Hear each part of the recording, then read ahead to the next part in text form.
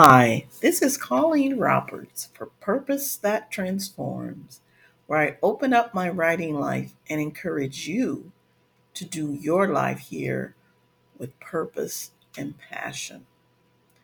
In my last episode, I talked about fear and how crippling it can be. I've known fear many times in my life for different reasons. But here's a story from my growing up years that shows the other side of fear: belief. When I was 15 at North High School in Omaha, Nebraska, I was an average student, struggling with shyness and loneliness. But I already knew I loved to write. So when the opportunity rose, I chose to take a creative writing class in my junior year.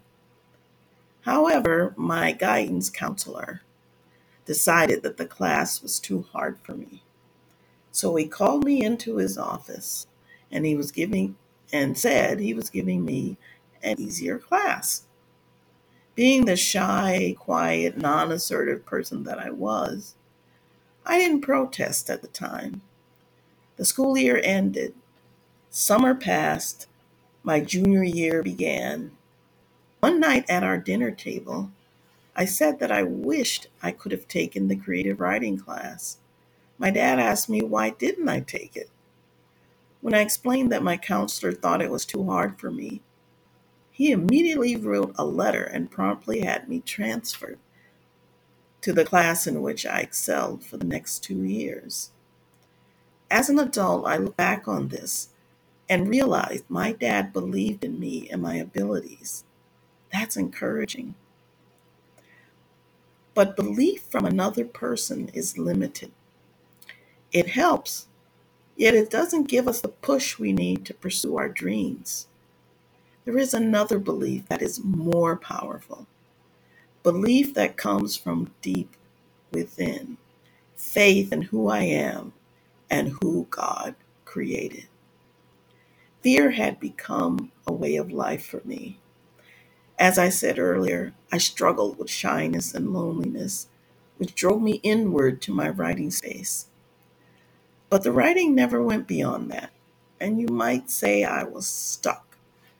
I dreamed of publishing a book, but that meant crossing the threshold of my private writing space to a place of vulnerability, allowing the public to see what had been for my eyes only. I was not ready to take such a step. At age 18, I became a believer, and a few years later, I married and began having children. Thankfully, my publishing dreams did not die during those years, and God did not give up on me.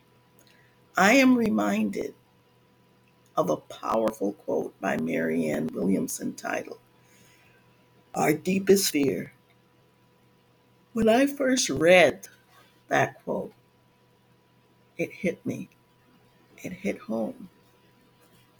It goes, Our deepest fear is not that we are inadequate. Our deepest fear is that we are powerful beyond measure. It is our light, not our darkness, that most frightens us.